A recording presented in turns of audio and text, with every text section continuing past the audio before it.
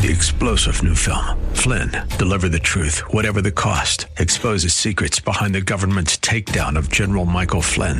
Flynn knew what the intel world had been up to. He ordered the first audit of the use of contractors. This set off alarm bells. He told the truth. He was the most dangerous person for Donald Trump to hire. They had to get rid of Flynn. Flynn, Deliver the Truth, Whatever the Cost. Available now. Watch it today. Go to salemnow.com. salemnow.com.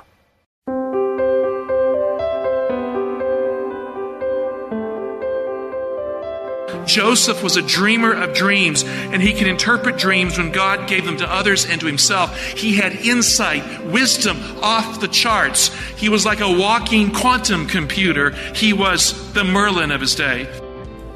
Thanks for joining us today for Reaching Your Heart. Pastor Mike's message today is entitled The Sorcerer's Cup.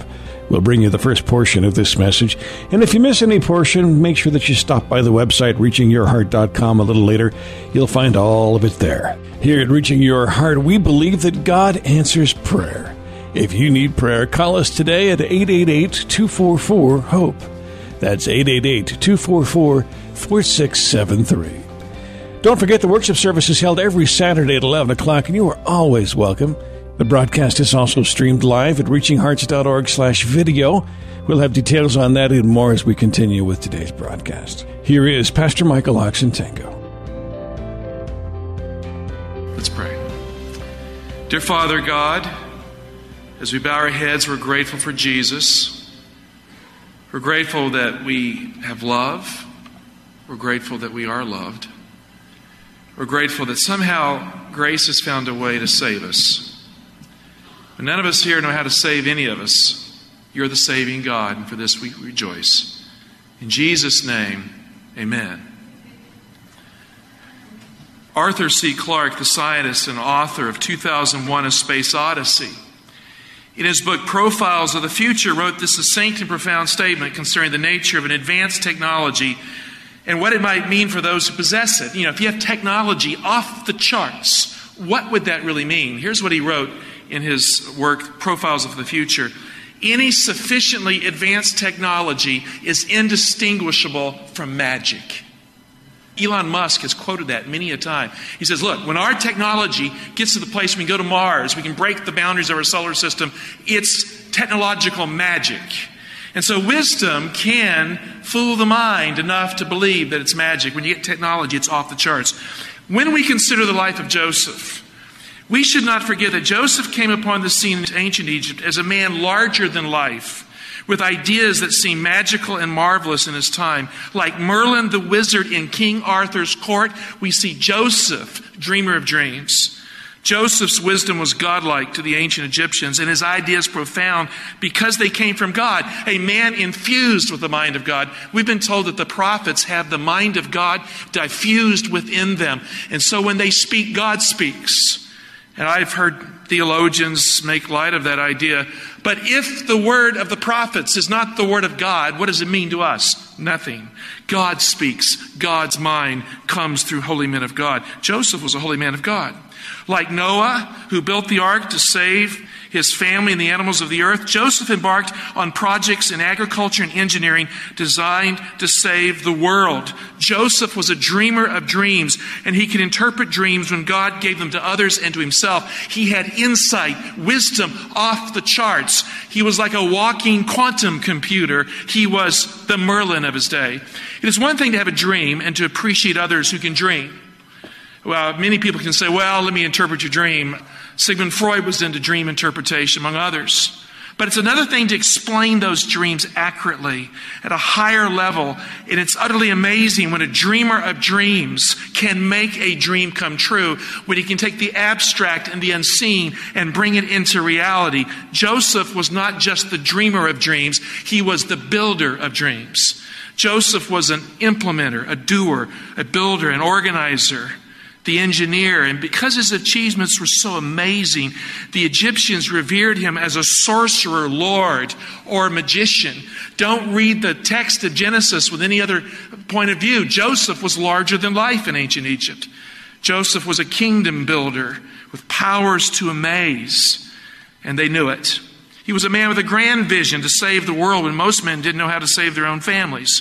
Few men have risen in history to greatness like Joseph. Few men can be trusted with greatness like Joseph. Now think about it. Joseph mobilized the most powerful military nation on earth.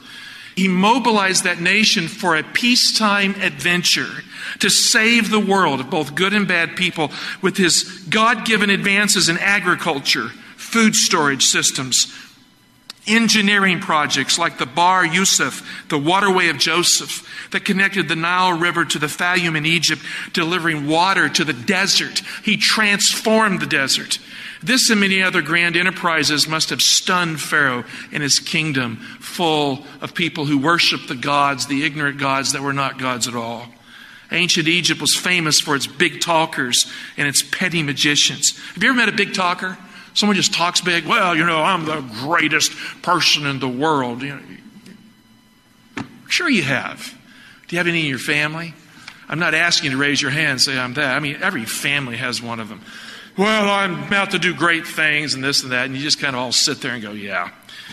Well, Egypt was full of big talkers. How do we know? You can look right on the stone inscriptions. You can see the evidence of this. And there were petty magicians. Magic was the game they played in Egypt. Why do you have magic? They had magic so they could control others. They could control the environment. They could control the gods. But Joseph was a man of few words. A man rescued from the prison of the roundhouse, who was trapped in the circle of the mundane for the best years of his life, who suddenly, by the providence of God, strolls upon the scene of human history, because in Joseph, God sent a man to save the world. And as he comes upon the scene with wisdom endowed of God, he must have appeared like Merlin the magician, or the Connecticut in King Arthur's court, as Samuel Clemens wrote. He wrote Mark Twain and the like, but Connecticut Yankee in King Arthur's court, like Merlin the magician, he was larger than life. He appeared to be the sorcerer king. His technology was grand, and so the people revered him as the food started piling up in Pharaoh's coffers, and Egypt became the breadbasket of the world. Joseph was a humble man. He was revered as the greatest man of his time by Pharaoh and the people of his kingdom. But he didn't take it to heart like he was something great. When Joseph was sold into Egypt, God sent a man to save the world, and that man who walked with God was larger than life. And friend, if you walk with God, if you are honest with God, in your humble state, if you choose to make a difference for God, God can use you to save the world. That is your circle of concern. For them, though, Joseph was the magician. He was the man who had been endowed with these properties that no one else had. But they did not know that Joseph was God's man first and always. They simply saw the effects of this mighty man. When Joseph's brothers came to Egypt, they had no idea what God was doing for them and through them. And the world, through their brother that they had thought that they had sold to Egypt to die, they had no idea that God was spinning a tale of providence that would reach to our day. Take your Bibles and turn with me to Genesis 42, where we find Joseph and his brothers all together once again. Joseph knew them when he met them. He knew that these were his brothers. And Joseph interrogated them through a proxy. He scared them witless and accused them of being spies in the land. That serious offense would have brought the death penalty, and they knew it. And so they were terrified of this interaction with this great monarch. They defended themselves as they confessed among themselves that this evil came upon them because God had judged them for abusing Joseph, whom they had presumed dead. And Joseph, they thought, did not hear this. They didn't think this mighty man heard them because they didn't know that he knew Hebrew. And as they were speaking in Hebrew of their crimes, he heard them confessing before themselves that they had done this to him. Joseph heard it all, but they didn't know. He knew. And so what did he do? Joseph slipped away and he wept for them and himself. When Joseph returned, a plan crystallized in his mind to spin on them like a wizard would. He arrested Simeon as surety, and he instructed the rest to not return unless they brought their younger brother Benjamin to him to prove that they were not spies. You bring your brother back, I'll know you're not lying. You don't bring your brother back, Simeon stays in jail, you better not come back. And that is where the story picks up in Genesis 42, verse 25. And Joseph gave orders to fill their bags with grain and to replace every man's money in his sack and to give them provisions for the journey. This was done for them. Then they loaded their asses with their grain and departed. And as one of them opened his sack to give his ass provender at the lodging place, the hotel, he saw his money in the mouth of his sack. And he said to his brothers, "My money has been put back. Here it is in the mouth of my sack." At this, their hearts failed them, and they turned trembling to one another, saying, "What?" Here's the question. "What is this that God has done to us?" It suddenly gets personal. It suddenly gets religious. It suddenly has to do with how God is relating to them. It is no longer the horizontal tension of the struggle with this man, but the vertical tension of their struggle with God. The Hebrew says literally that their hearts went out from them and they quaked. Imagine your heart jumping out of your chest and your whole body shaking. That's the picture. Fear, raw fear set in, and Joseph's brothers were terrified of the man larger than life that they had left behind in Egypt. And somehow, because of this Lord of the land, they were now afraid of the Lord of the universe, of God himself. I ask you the question, how many times in life have we done the same thing? Have we encountered a struggle in life, and that struggle in life then becomes our struggle with God? Some sin lodged deep in the memory comes out at the right time when things go bad, so as to convince your heart and mind that God is not your friend but a fiend. It is a universal principle that when we feel challenged around and we feel attacked by others, it is so easy to feel that God is the one doing it. There's something untamed in all of us that is afraid of God, and somehow our sin makes it worse. Joseph's brothers had sinned big time. And now they were expecting God to be the grim reaper in their lives. That somehow what was happening to them was because of what they did. When they arrived home, they told their father everything that happened to them in Egypt. It was no doubt the talk of the clan, as the men one by one disclosed the story of what had happened and why they returned as 10 rather than 11. They acted like victims because in their own minds they were defeated. Men who had left their brother Simeon behind. They had gone to get food. They lost a brother in the journey. They referred to Joseph not as Joseph because they didn't know that Joseph was Joseph. They just referred to him as the Lord of the land. And they said, the man, the Lord of the land, spoke very harshly to us. Have you ever had someone speak to you and they spoke so badly that it just lingered with you? It stuck with you maybe for months or years. That person humiliated me. Has that ever happened to anybody here? But when it does, when someone speaks just the right way, they pull the right strings, they attack you in the heart where it hurts the most, you can carry that for years. He accused us, they said, of being spies. And then we told him that we are honest men and not spies. And we said we are 12 brothers, the sons of our father, and one of our brothers is dead. We told him all of that. And the youngest, his brother, is still alive, and he is with our father. And then they shared with Jacob the words of the Lord of the land that made him tremble, and they trembled again in the presence of their father. Look at verse 33. Then the man, the Lord of the land, said to us, "By this I shall know that you are honest men. Leave one of your brothers with me and take grain for the famine of your households and go your way. Bring your youngest brother to me, then I shall know that you are not spies but honest men. And I will deliver you your brother," that was Simeon, who was arrested, "and you shall trade in the land." So look, you bring Benjamin here, you bring your younger brother, everything will be fine, you'll be free, you can trade. I'm not going to give you more trouble. Then they told him, that is Jacob their father, that they opened their bags. And after they bought the food, and behold, they looked in the bags and all the money was there. And they said this like, what crazy kind of thing is going on here? And when they opened their bags and saw that every man's money was in his bag, they were so astonished and amazed that they felt that this must be a harbinger of some evil thing that was getting ready to happen to them. The Revised Standard Version reads in verse 35 that they were dismayed. The Hebrew says literally they were terrified or afraid. The Greek Old Testament translates the phrase with the Greek word phobao, from which we get our word phobia. When they counted the money in their bags, a great phobia and fear, terror, dread settled on them. Jacob's family was a dysfunctional family like many of ours, but maybe worse. Oh, how many families are truly functional? Someone says, well, mine is, right? I don't think there's such a thing. Every family struggles with some form of dysfunction in that family.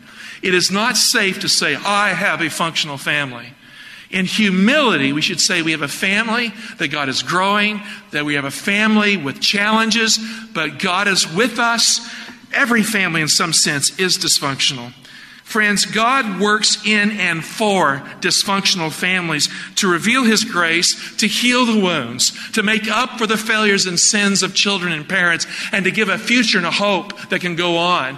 God loves every family. Maybe you're asking the question today, Pastor Mike, what about my family? My family, nobody knows the trouble we're going through in my family. It's awful. Look, God knows the trouble that you're going through in your family. God knows the struggles you have as a parent. He knows the tension that may exist between you and your children or between siblings. And our God is in the healing business for hurt and damaged families, friends. If it weren't true, we wouldn't have this story of Joseph and his brothers and their dysfunctional father, who became the father that is Israel, the father of the sacred line. Jacob, the patriarch of the plan, was a far from ideal father who quickly blamed his sons for the pain and the foreboding that he himself feared would come true because of them. Not him, them. He projected it all on his children. We'll continue with today's Reaching Your Heart and Pastor Michael Oxentenko in just a moment. If you'd like to attend the worship service, I will have details on how you can do that here at the close of our broadcast today, so please stay tuned. You can always attend online at reachinghearts.org/video. That's reachinghearts.org/video. Many archived messages are available there for you, and you can attend the live service in a streaming format at that website, reachinghearts.org/video. Let's continue now with Pastor Michael Oxentenko in today's Reaching Your Heart. When bad things happen to a parent's dreams, it's amazing. Parents can live out their fantasies and dreams in the lives of their children. They can manipulate their children so they can get what they want in life. And when bad things happen to a parent's dreams, it's easy to blame the child for the loss of the future, the hope that is the parent's hope. You know, a good parent will script a future but not dominate it, will cast a vision but allow the child to catch it, and will then let the child go so they can return as an adult friend. That's what Jacob did not do. He hung on to Benjamin. And he didn't care so much about the others. He picked and chose. He was struggling through his own issues, and thus he was a dysfunctional father. Now, what I find to be amazing, he was a prophet. He was a prophet who was a dysfunctional father. Some people say, well, prophets have to be perfect. No, prophets don't have to be perfect. Prophets are prophets. If God speaks through a man or woman, imperfect though they be, that man or woman carries the word of God. Jacob had that power. But he also had problems in his life. Look at Genesis 42:36. And Jacob, their father, said to them, "You have bereaved me of my children. Joseph is no more, and Simeon is no more, and now you would take Benjamin. All this has come upon me." Boy, that's painful stuff. You read that and you go, this guy is going through pain off the Richter scale. The first word out of his mouth is, you. You did this to me. You failed me. You are the reason I lost my children. Not just Simeon here. Jacob uses the plural word in Hebrew for children, sons. He blames them for the loss of two of his children. Joseph is no more, and Simeon is no more, and it's all your fault because of you. Jacob was a prophet, and he didn't even know that as a prophet, he was accusing his sons with prophetic power. He was right. Because of them, he had lost Joseph and Simeon. He didn't know that a prophet's words cannot come back and that a prophet's words are always true in some way to God and men. He was here projecting the truth, and they heard it. They knew deep inside that their father was right. They were the reason why Joseph died. And now Simeon was left behind in the hands of the Lord of the land. Whatever fear they had when Jacob spoke, it became terror that ripped their hearts out of their chests when they heard him speak to them the truth that they had hid from him all their life. You have bereaved me of my children, both Joseph and Simeon. And then he uses the word you again. You would also steal or take Benjamin away from me. And then Jacob speaks like a victim, just like his sons learned to do so well from him. Parents who like to think that they are victims will teach their children to be victims. And friend, if you find yourself falling into a victim mentality, get out of it. Your children need to be optimized with hope, faith, with a vision for the future. There is no place for a victim to be a success. God does not call us to be victims. But Jacob was a victim. And he said this. He said, all this has come upon me. I am a poor old me because of you. That's a heavy load for any son or daughter to carry. Imagine if you're a boy or a girl and you hear your parents say something, my life was ruined because of you. And you have to pick yourself up and move into the future with that kind of a load on you. That's what he did. It's a heavy load for any son or daughter to carry, but Joseph's brothers knew that their father was a prophet and that in some sense he was right. He'd lost Joseph. His life had been diminished because they had sinned against their father and lied and kept it to themselves. When a father overreacts, and fathers can, and mothers can as well, don't be surprised if the children do the same thing. If you're a drama queen or a drama king as a parent, don't be surprised if your kids grow up to be that way. Jacob had accused them of murdering his sons, Joseph and Simeon, which was over the top kind of talk that he should have avoided as a parent.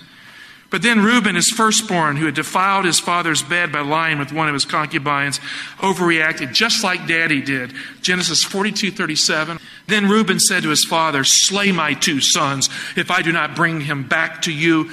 Put him in my hands and I will bring him back to you. This is crazy stuff. This is a trailer park kind of culture. I used to live near a trailer park, and I've lived in a trailer park. I know what trailer park kind of culture is. This is dysfunctional talk. Reuben, as the hero child, the firstborn, pops up, says, by the way, kill my 2 sons if I don't do what I'm supposed to do. Reuben steps in to be the hero at the expense of his 2 boys, who just need a dad to be stable. His father accused him of killing Joseph and Simeon, and now he says to his father, go ahead and kill my 2 boys if I don't fix it for you, Dad. His words don't fix a thing, they only make it worse. They just make it worse because his 2 sons have just heard their daddy say that it's okay to lose them to make grandpa feel better. How much worth do you think that communicated to these 2 boys? This kind of slogging it out has to stop for children to be healed in a home. Someone has to step up to the plate and not assume the role of victim or a hero anymore. God has not called a parent to be a victim, and God has not called a parent to be a hero. God has called mom and dad to be mom and dad, to provide security and to leave the drama out of the home.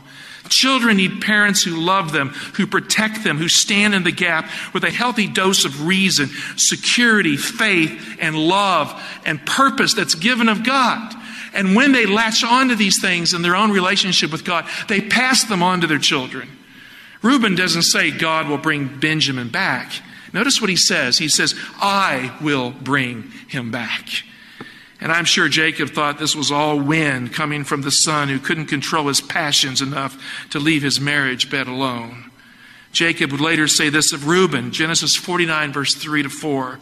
Reuben, you are my firstborn, my might, the first fruits of my strength, preeminent in pride and preeminent in power, unstable as water. You shall not have preeminence because you went up to your father's bed and then you defiled it. You went up to my couch. At this point, Jacob digs in deep to save what little life and hope he has left in him. He's a crushed old man.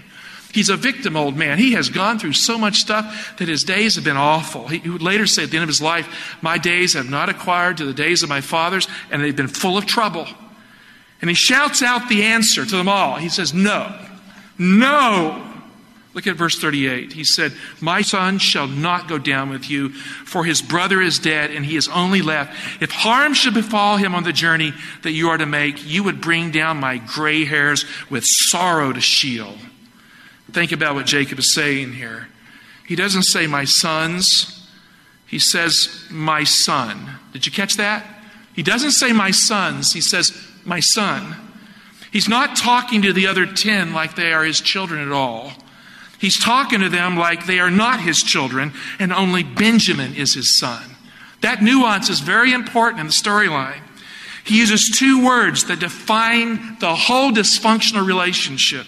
He says, my son, And he calls them you. My son, you. Not your brother, but my son. And you are the problem, because implied in the use of the pronoun you is the crystal clear idea that these less than stellar brothers are not his sons in his heart and mind. Pain can do that to you, and that's what happened to Jacob here. Well, we need to say amen there for today's broadcast to the Sorcerer's Cup. We will continue with Pastor Michael Oxentenko's message the next time we get together. Thank you so much for joining us today, and have a pleasant weekend.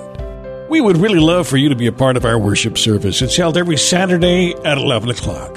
That address is 6100 Brooklyn Bridge Road, Laurel, Maryland, 20707. 6100 Brooklyn Bridge Road, Laurel, Maryland, 20707. Or if you're more comfortable, you're certainly welcome to watch online at reachinghearts.org/video.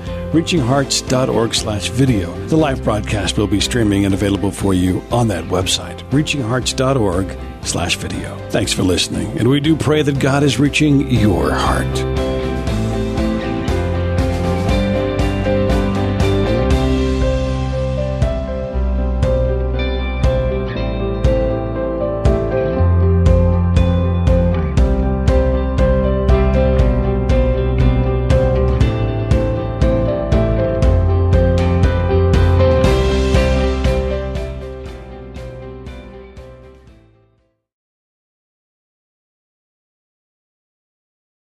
Three-star General Michael J. Flynn, head of the Pentagon Intelligence Agency, knew all the government's dirty secrets. He was one of the most respected generals in the military. Flynn knew what the intel world had been up to. He understood its funding. He ordered the first audit of the use of contractors. This set off alarm bells.